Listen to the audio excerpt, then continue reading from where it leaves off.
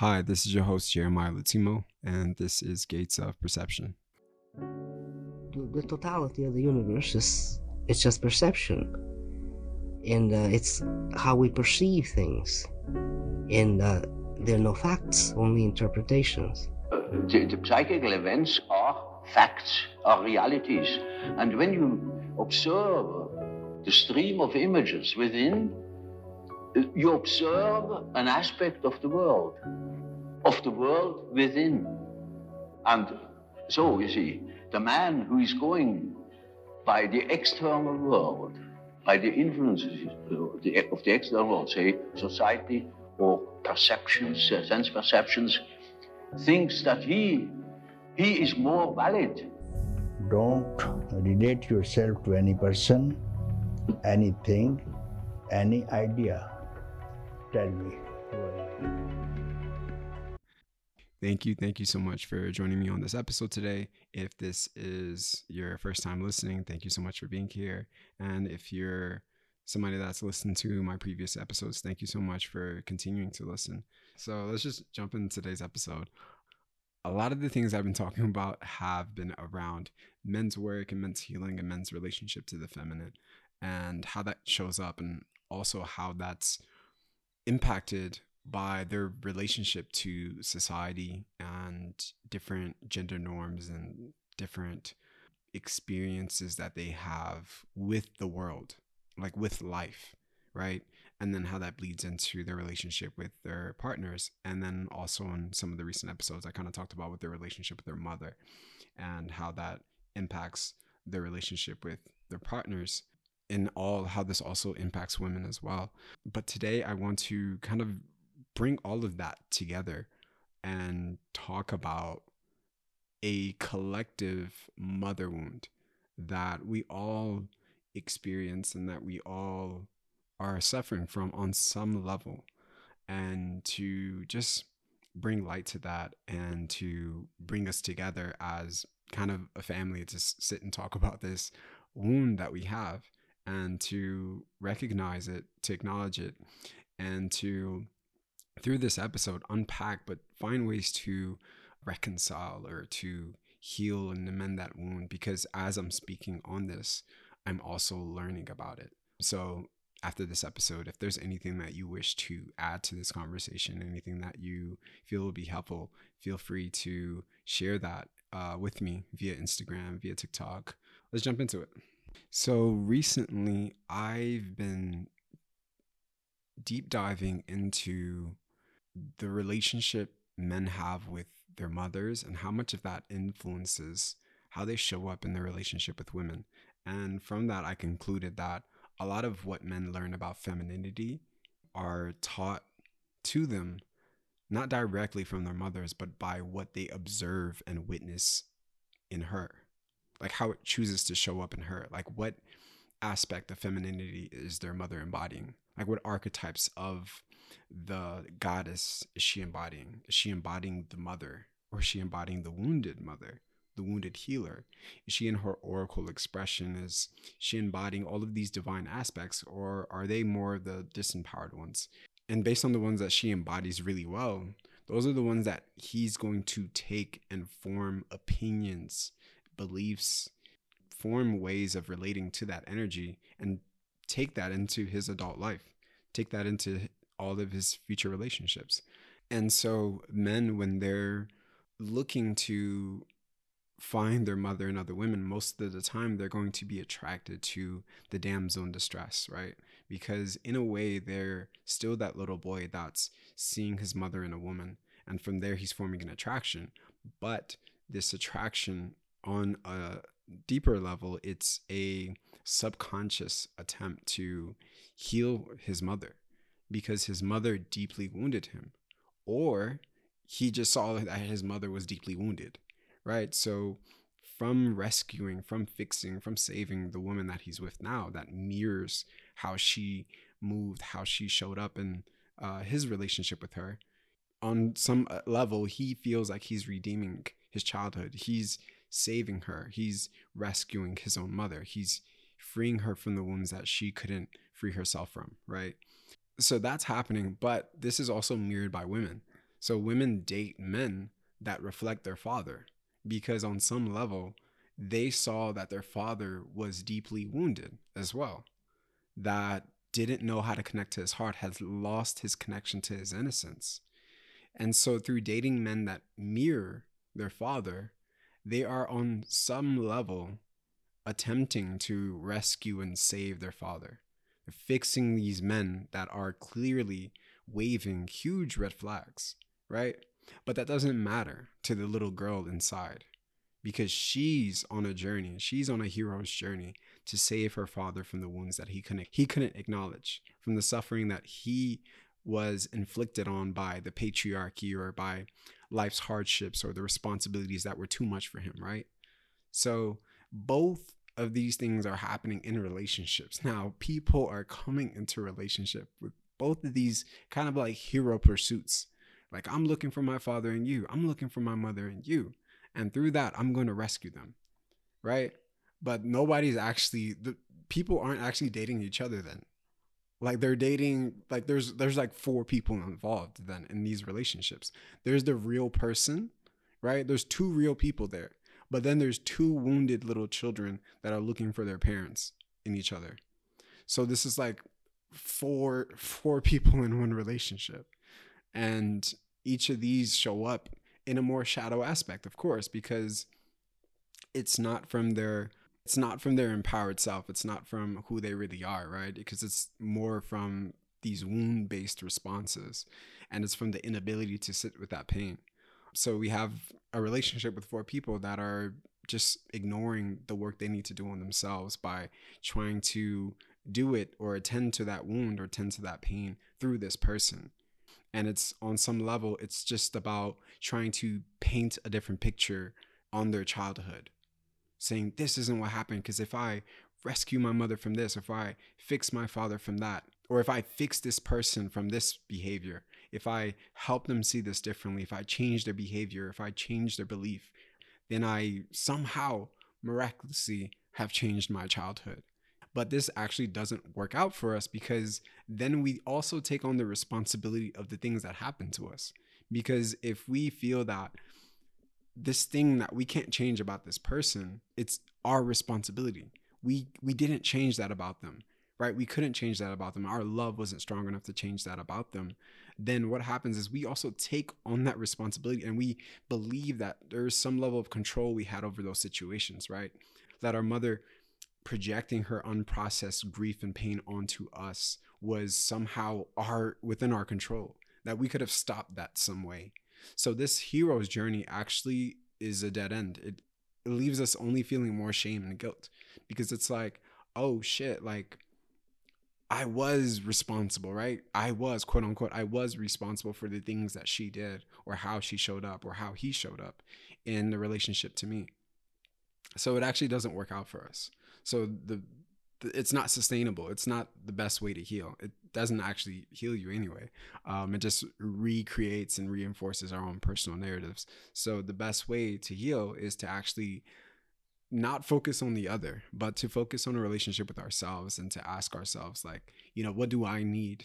Because that's the difference, is that when we're moving from these wounds, we're reacting to those pains. What we do is we think about what the other person might have needed, what she might need now. But do you see how we abandon our own needs in that process?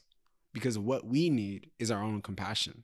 What we need is our own patience with ourselves. What we need is our own love and acceptance. It has nothing to do with the other. So that's when the work really shifts. That's where that transformation really starts to take place, is when the narrative starts to shift from how could I be there for this person, or how could I have been there for this person, or what could I have done differently in relation to this person.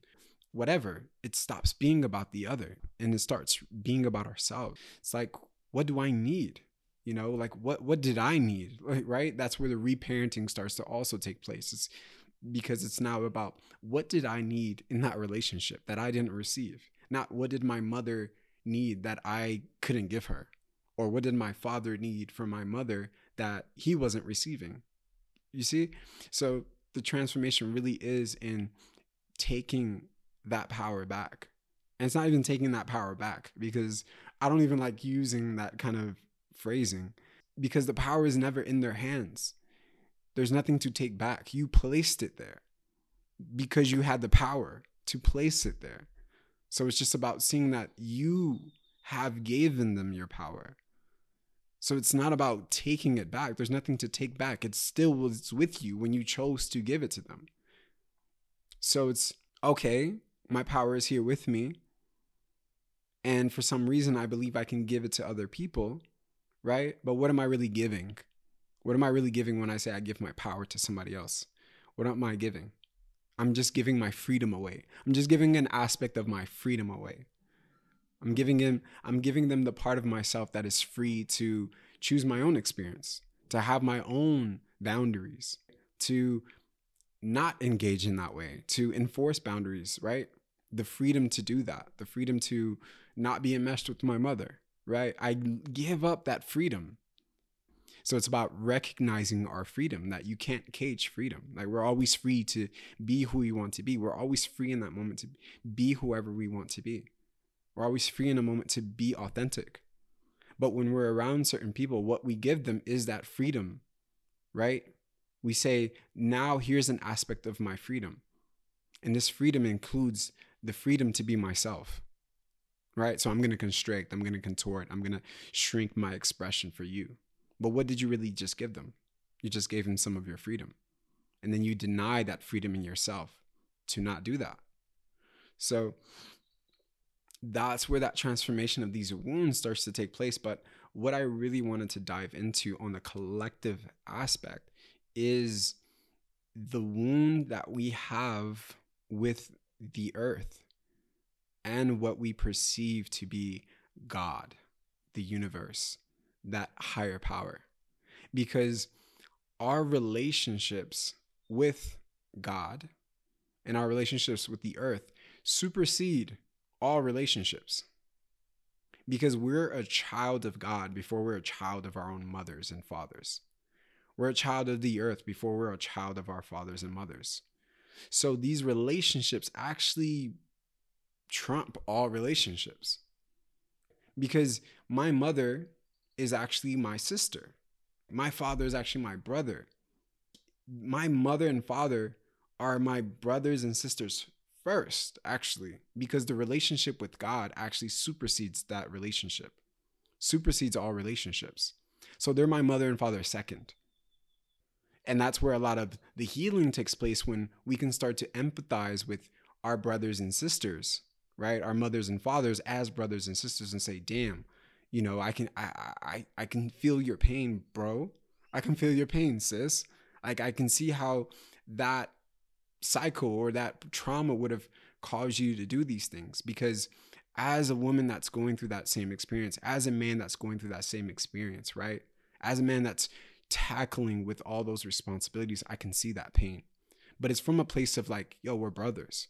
Or, girl, I see you as my sister, right? That's another layer of it. There's another layer of understanding and empathizing that happens when you can recognize them as your brothers and sisters. Because humanity as a unit are all children of a higher parent, two higher beings, right?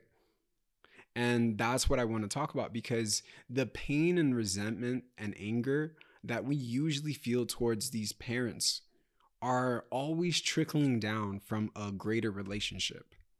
And they manifest secondly, like they manifest that anger it trickles in from something higher. And then it manifests as like anger, resentment, betrayal, abandonment, all these kind of feelings. But where did we first feel abandoned?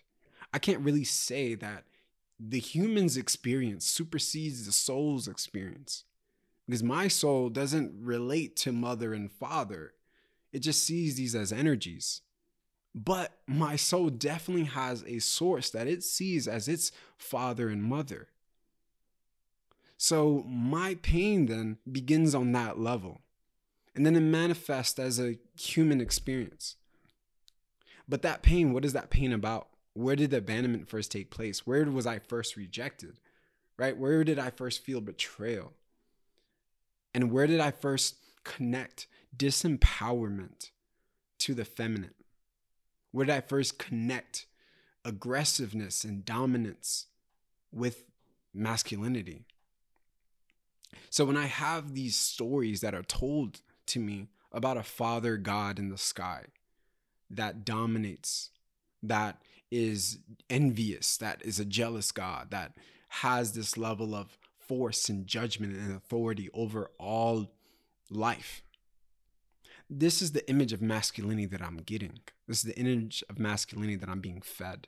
This kind of guy in the sky with a big ass beard that's sitting over everything, that's watching over everything, in a sense is dominating over everything.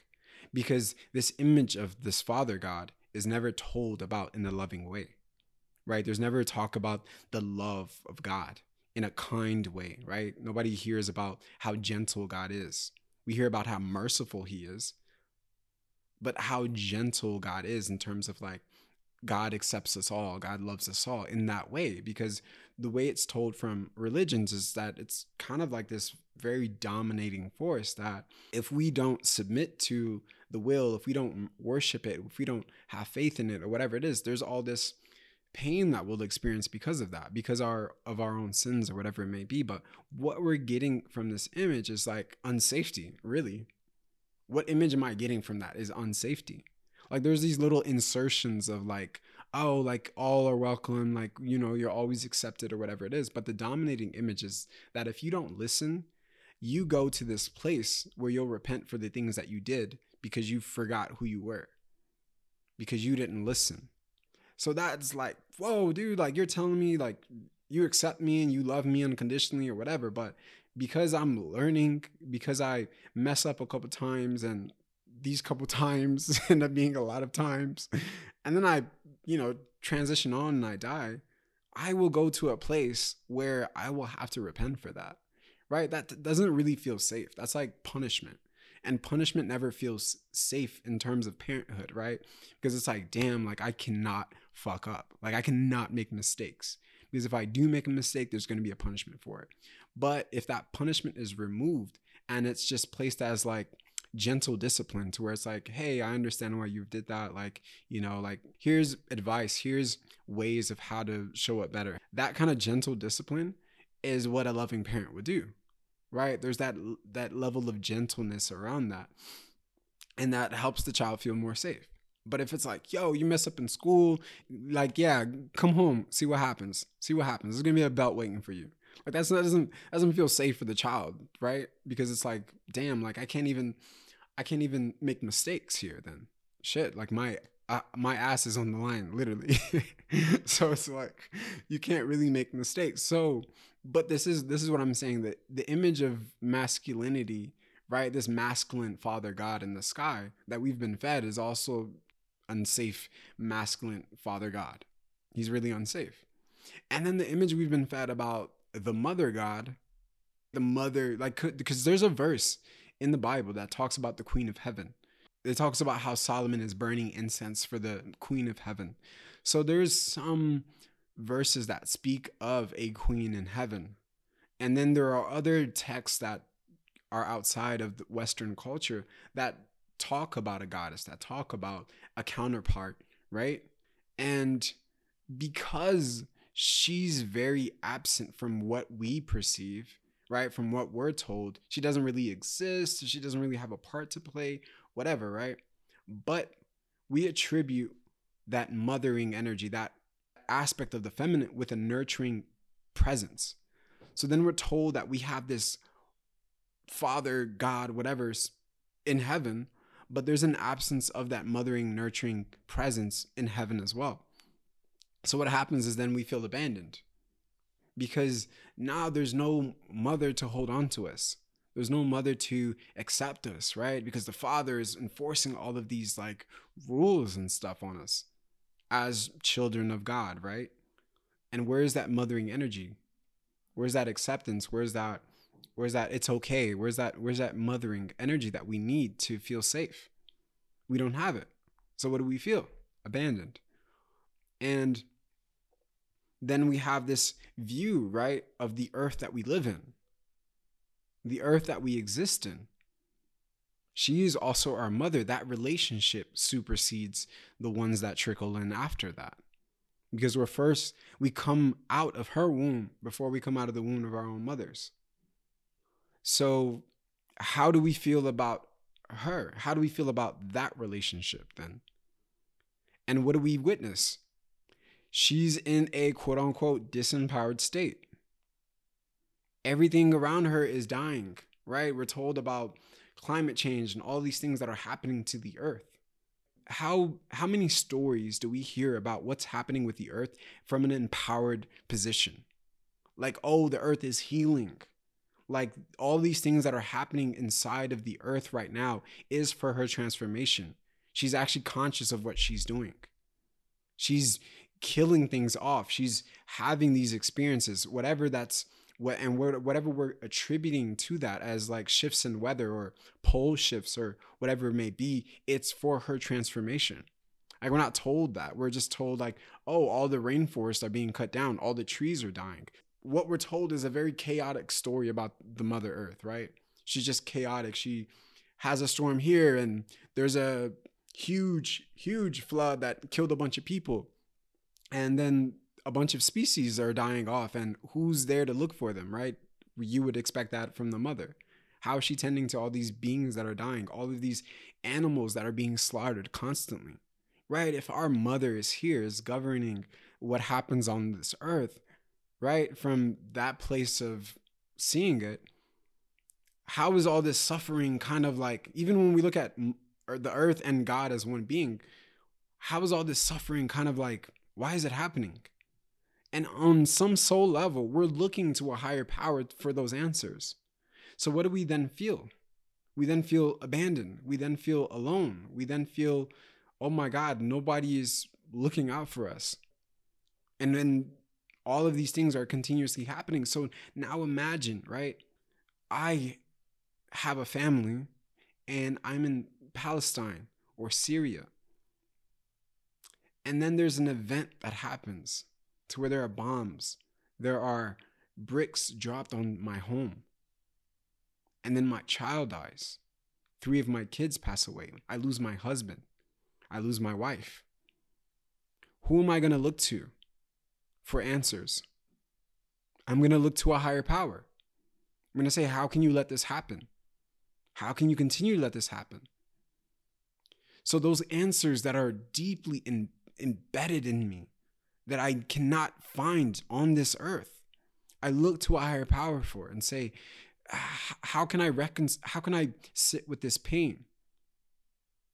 Right? I feel abandoned. I feel betrayed. I feel alone in my relationship with God because nobody is coming to tend to my own pains, tend to my own wounds. Who can tend to the wounds of losing 3 children and a wife? Only God. But when I don't feel that nurturing presence, when I don't feel that mothering energy, that acceptance, that holding, right? That pain, I'm going to carry that. Whether you believe in a next life or not, that pain becomes ingrained into my soul, right? Let's say I die 2 years later. That pain stays with me. And this keeps happening. I never receive an answer from a divine presence about what happened to me. Right? And we're all having this experience on some level. Like we just had this, it's still kind of happening, but we just had this COVID pandemic situation. There are a lot of people that are dying from diseases that are outside of their control. Right? And who do we look to for those answers? You're not going to look to your father or mother. You're not going to look to a government. There are people that literally are dying and have died for centuries from diseases that come from the earth, that are coming from the chemicals in the air. Let's say I'm the one that chooses an experience where I lose my lover or my close friend or whatever to a disease like that. Who am I going to look to answers for? And then I witness a death, a tragedy of a population of people. A tsunami hits and 500 people are wiped out. What's going to happen inside of me when I witness that experience? I'm going to be like, damn, like the earth just took out like 500 people. So, like, she's chaotic. She's destructive. Right? I'm not going to try to empathize with the earth and be like, oh, she was doing it for her. She was taking care of herself or whatever it is. I'm going to be like, yo, 500 people just died. So what I'm saying is that all these experiences that we have as humans alone with our relationship to the earth and what we perceive as happening, that's traumatic for us, right? You're home, like you lived in New Orleans and you left 5 years before the hurricane happened. And now you're witnessing like all the people collecting and trying to rebuild. That wounds you on some deep level. That's a traumatic experience. But that's what I'm saying. We don't talk about the collective trauma that we experience. We watch wars take place all of the time. That is a traumatic experience. And then watching those same images of those people dying, constantly being shoved in our faces and being repeated over and over and over. And then the cycle repeats again because there's no such thing as peace here. There's war and then there's preparation for war. There's no peace. So that is traumatic. Not just on a human level, that's traumatic on a soul level. But just like the human looks for the answers from the parents, the soul looks for answers from the parents and says like, yo, like I in my life, I just experienced 3 fucking wars, a civil war, 2 other wars, like, and now they're preparing for another one. That is traumatic. So we look for answers and say like, how is this happening? Where is that? What is the purpose of all of this? So what I'm saying is that on a collective level, we each then form a wound towards what is seen as a father God and what is seen as a mother God, a mother goddess, whatever you want to call it. And then that relationship also is taking place. That wound is also taking place with the earth. To mend that or to tend to it in any way, for me, is important to have that time to connect to what you perceive as a higher power. Like what you perceive as the earth that shelters you and protects you. Whatever that relationship is, it needs to also be mended. Just as important as these other relationships, this one definitely needs to be mended, because all intimacy, all relationships with these higher powers, they govern and they dictate how we experience intimacy within these other relationships. Like union between a man and a woman begins with God, begins with that higher power first before anything else. So the most special unions, the most divine and sacred unions are ones that are connected in God, are centered in God. Because they know that relationship is the one that supersedes all relationships. So what I mean is that even the relationships we're looking to have here on this earthly plane, we can tend to that, we can show up for that or whatever it is. But if we don't know how to connect to these greater relationships, right? Then all intimacy will be capped, will be limited, because we haven't first healed the first wounds. Like these are our first wounds. Like psychology will try to convince you that, it's the mother and father wound that, you experience in childhood that determines and shapes your attachment styles or your anxiety, your stress, or the state of your nervous system. Like, no, the experience of your soul in relation to its source, that dictates all of those other things because it manifests from that place. So when you can take the time to observe and resolve whatever relationships and reconcile with whatever pains you are dealing with on this earthly experience, right? You also need to take time to create and form a relationship with what you feel is authentic to you, with whatever image feels authentic to you, to that higher power. And for me, that's been through devotion, that's been through surrender, that's been through having faith, like being able to see a purpose within all things, being able to recognize a oneness within every experience, a oneness between all experiences, and the one within that oneness. Like there is a one within that oneness. and connecting to that and discovering, like, what is this? What does this mean to me? How can I connect to it? How can I form a deep relationship to this?